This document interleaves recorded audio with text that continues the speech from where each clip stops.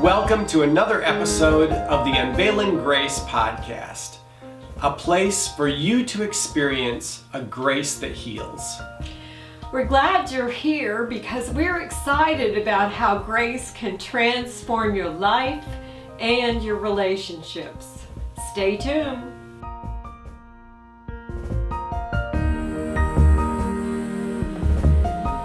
So, welcome to another episode in our podcast. Once again, we are so delighted that you're here with us. I'm Joel. And I'm Lynn. And we're going to continue what we started last time. So, a little bit about your story. But before we get back into your story, I had a quote I wanted to read from Oswald Chambers. He's one of my favorite devotional people. Wrote a devotional called My Utmost for His Highest. Actually, this was just a series of devotionals he gave to college students at a ministry college. His wife compiled them. In this particular devotional, it's actually the one, if somebody wants to look it up, we'll put it in the show notes, July 18th. There's one for every day of the year, The Mystery of Believing. But what he focuses on here is this whole idea of obedience, and obedience being meaningless unless you are being obedient to someone who truly has a right to have authority in your life. And he makes an interesting comment about people and what happens when they start leaving religion. He doesn't use the term performance-based religion, but he does use religion. But he says, there is no moral virtue in obedience unless there is a recognition of a higher authority in the one who dictates. It is possibly an emancipation to the other person if he does not obey.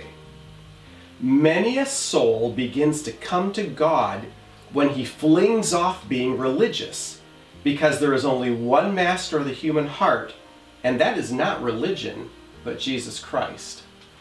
And when I read that, I thought about you and your story, because in a way that's kind of a lot of what happened with you. As you begin to encounter grace, as you encountered Jesus in the pages of the New Testament, you started flinging off your religious trappings, but really became more authentically spiritual than you'd ever been. So I'm going to let you pick up with that and carry on with your story from there. You know, it says in the Bible that anything between you and God is an idol, right? Becomes an idol in your life. And I did have a lot of idols at that point in my life. My job at Brigham Young was an idol to me. I would even say my family was an idol to me, something probably more important to me even than God. Okay. My temple attendance, the rules, the regulations, and how I did, what my house looked like, how nice my flowers were, always having that front room nice in case anyone just happened to stop by for their monthly visit. There were many things that mattered a lot to me that after I read the Bible and surrendered my life to the God of the Bible in October of 2006, that changed. So like what? I mean, obviously things that you specifically recognized were suddenly different. My appearance, worrying about what other people thought. All of a sudden, even I didn't care about some of the same people anymore. Very fascinating. Very, very interesting. One of the almost immediate things that happened to me after I surrendered my life to Jesus was he began to open my eyes to all of my weaknesses and my sins and my struggles, so that I saw myself kind of like how someone from the outside would see me. Was that a little disconcerting? Oh, that's a funny way to put it. It was a year and a half of hell for me. Wow. The first thing that God showed me was my pride, because I had thought that these rules and rituals that I was keeping pretty well were keeping me in a pretty good box and a little farther above other people. I had pride. And because I thought God was pleased with me more than he was pleased with others, because I was always measuring myself against other people, and if I thought I stood a little farther above, I was excited about that. You were doing well. I was doing well. I didn't see that as pride at the time. In performance-based religion, I saw that as what I was supposed to be doing in order to please God, that he might save me. Right? Yeah. But once I became a child of God and was adopted and he became my Abba Father, at that point of surrender, he began to open my eyes to the reality of who I was. And it wasn't very pretty. I was going to say, there's nothing fun ever about seeing our own sin. The next thing I remember was self-righteousness. Yeah, I was really self-focused, Okay. Because in works-based religion, I'm always trying to do what's right. Mm-hmm. I'm making lists. I'm checking them off. I'm feeling good about myself. Do you notice a word there? Yes. Noticing a pattern here. Yeah, it really was all about me. It was all about my job and all about my righteousness and all about my travels and all about who knew who I was and all about what kind of a mom I was and all about what other people thought of me. And again, when I was in performance-based religion, I saw those as good things, right? I was doing well. Yep. And yet, when the God of the universe humbled me, wow, I wasn't doing very well. And so, over a year and a half, there were days when I wanted to die as we were going through this process because I didn't like who I was. So, a year and a half is a long time to work through the ugliness of our flesh and our sin, especially when we haven't seen it. So was this a solo journey? Did you have anyone you could share this with? Was there anybody else that was part of this process with you? I mean, Jesus is obviously walking with you. He's not going to leave you, but still. Well, my husband was several months behind me in this journey. So when I surrendered in October of 2006, by Christmas time, I was ready to remove the garments I'd worn for 30 years. And my husband, I think thinking this was a stage and it would go away, did get me a cross to wear on my neck for Christmas. I removed my temple garments. I put the cross on. He was still not quite there. He tells me that he actually believed, because it says in Doctrine and Covenants 132 that Joseph Smith said he would go to hell to pull Emma out. Yes. He said he literally believed as a good priesthood holder, as long as he stayed faithful and works-based faith, that he could go to hell and pull a family out that was not faithful. Wow. So he hung on for months after some of the rest of us did. But he was reading the Bible, and I could totally see he has this real logical, mathematical brain. I could see him just clicking, Mike's super intelligent, yes. figuring it out. And I thought, oh, baby, you don't know what's around the corner, but, you're coming to know the Lord as well, which he did. So I could... Okay, so you really didn't have Mike at this point to process yeah, this not with. totally where I was, right? My kids were in Florida. 2 of my kids were in Florida by this time. But no, I didn't. Okay. So in my works-based faith, I pretty much relied on other members of the church. We were a huge community, right? Yeah. But now I couldn't go to that community because that community would certainly judge what was happening to me, and it wouldn't be a good thing. So I had only one place to go, and that was up. That was to the Lord Jesus. And I wasn't sure whether he could deal with all that, But about 2 weeks after I surrendered my life to Jesus, I had a dream in which I was taken to this wonderful little square house with sand around it, and I was ushered upstairs. And when I went upstairs, I had the opportunity to sit across a rough-hewn table, and Jesus was at the other end, smiling with a love that I had never experienced before that moment in that dream.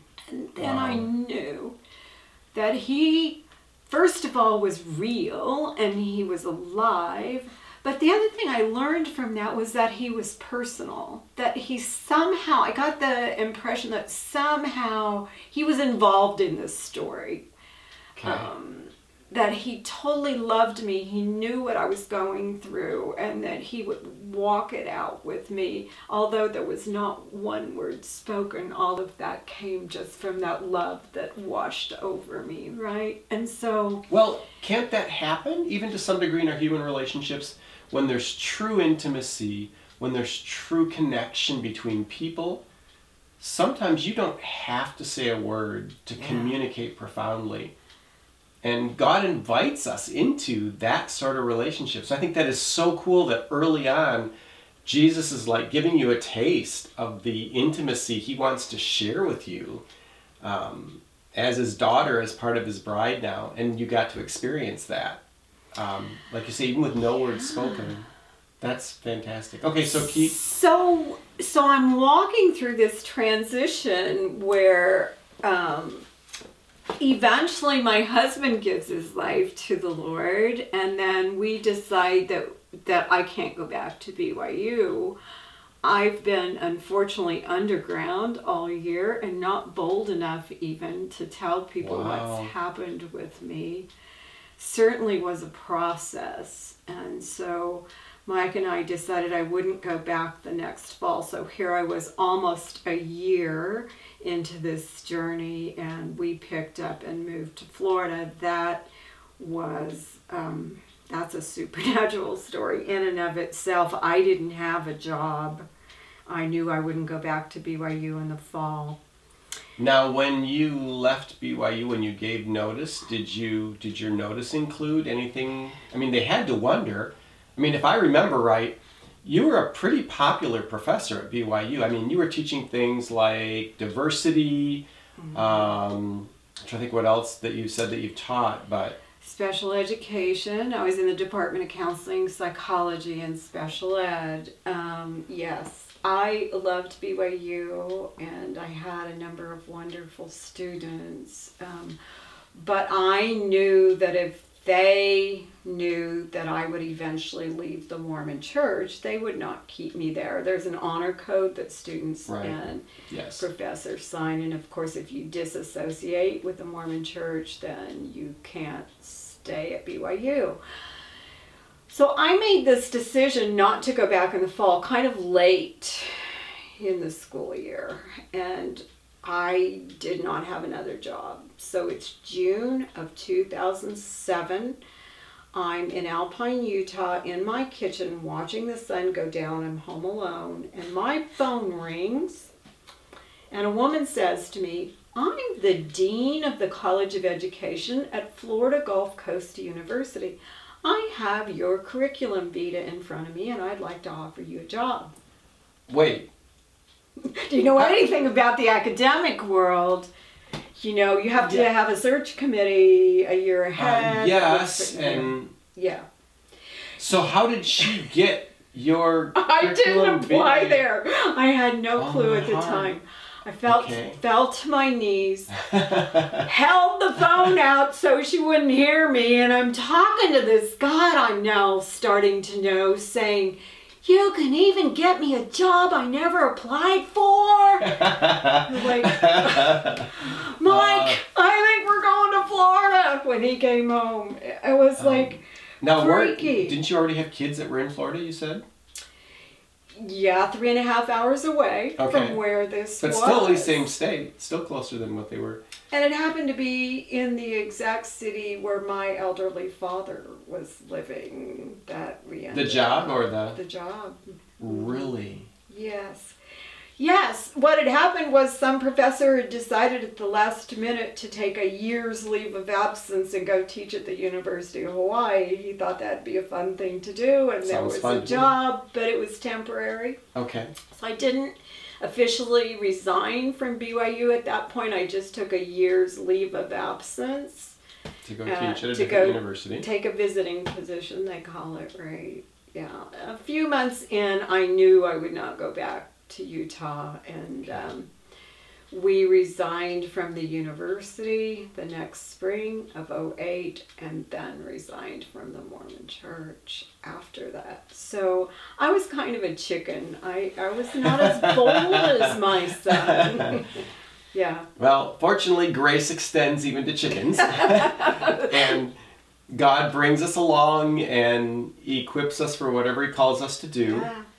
So, go back, if you want to more of that 1.5 years of hell that you called it. Because, and here's why.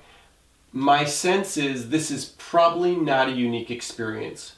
Anyone who comes out of this kind of performance-based religious community or background where rules, where religion is the order of the day, and you leave that, usually about the only way you can maintain any sort of sanity within a performance-based religion is to think you're doing well, is to be ignorant of your own sin, is to be unaware of how deep your depravity goes. And so my sense is there are probably a number of people listening or who will listen who are going to find themselves in a very similar place. Well, one of the decisions you have to make early on is if this performance-based religion is not true, then where do you go from here, right? And one of the early decisions you have to make is there a God that's real? If this organization, this particular system doesn't work to cleanse you, right? Yes. Is there one that does? And is there a God that knows better than you what your life can be or what you might do with your life? And I think it's normal to kind of do the agnostic atheist thing for a while. Wow, this God I knew didn't work for me, so there must not be any that does. Right. But and that's way that's too a common. logical fallacy to think that either there's this God you knew and there's nothing. Wait a minute, there might be 1,000,000 options as far as faith or God. Why not test a couple of them and see, where your life goes? So early on, I had to decide that yes, I believed there was a God, partly because I was reading the Bible and I was blown away by the fact that this was a simple message. It kept repeating over and over. It had internal consistency.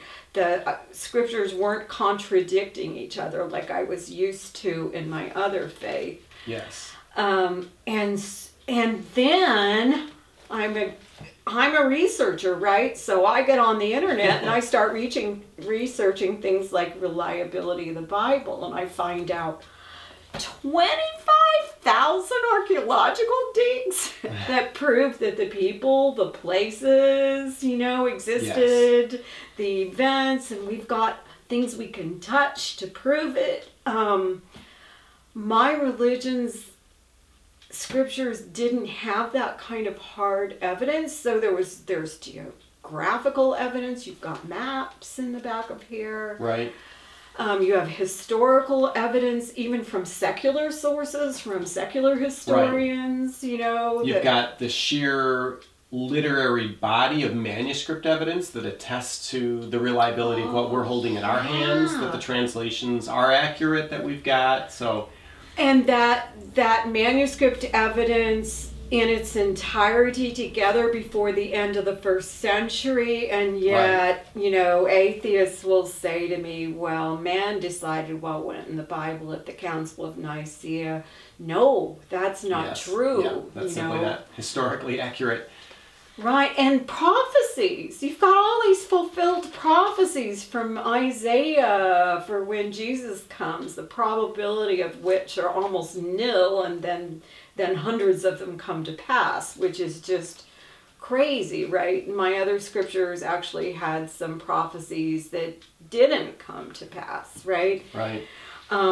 So I'm overwhelmed just with the brain evidence, but then I've also had some kind of a spiritual transformation. So I did begin to trust this God and walk with this God, and certainly after I'd had that dream, felt like he was real, cared about me. But I can tell you the transition process is horrific. Well, and you know what? I think we need to come back to that a little bit more, because right now we're pretty much out of time for this episode. And wow, I talked a lot. But it was great. I mean, it's fascinating. No, and like I say, so for those of you who are maybe in, month 1, month 2 of your transition process, if you're starting to experience this, a couple things. One, hold on. Lynn is living proof you can make it to the other side. There is a good God who's holding your hand through the process. And stay tuned, because in our next episode, we're going to pick up on more of that so that Lynn can share more of what you can look forward to in that transition process, and then what you can look forward to coming out on the other side, because it is difficult. So again, thank you so much for being with us. For being a listener or a viewer of the podcast. And we just want, our prayer and our hope for you is that this material and grace is something that God uses to help your life and your love flourish in Jesus. And we continue to be, Lynn, imperfect people, but who are perfectly loved by God. And that's our hope, and that's what we hope encourages your heart. So thank you so much. Yeah, we want to hear from you. Absolutely. We'd like to hear what your struggles are, what your joys are, and what your questions are. And who knows, we might be able to address some of those in a future podcast. So thank you so much for being with us.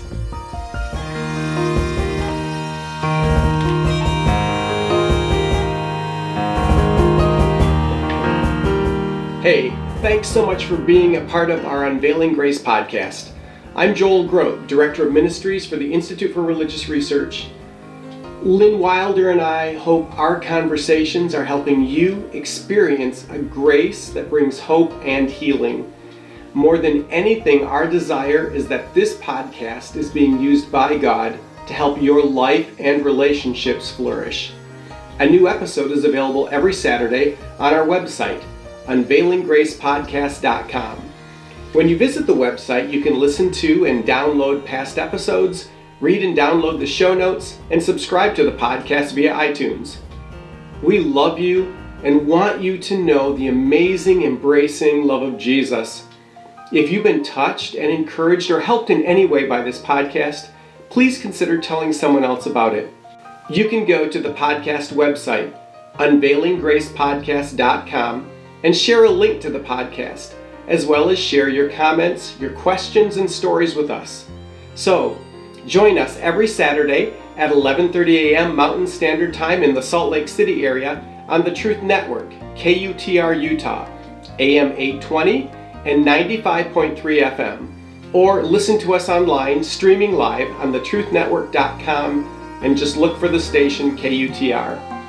The Unveiling Grace Podcast. Come experience a grace that heals.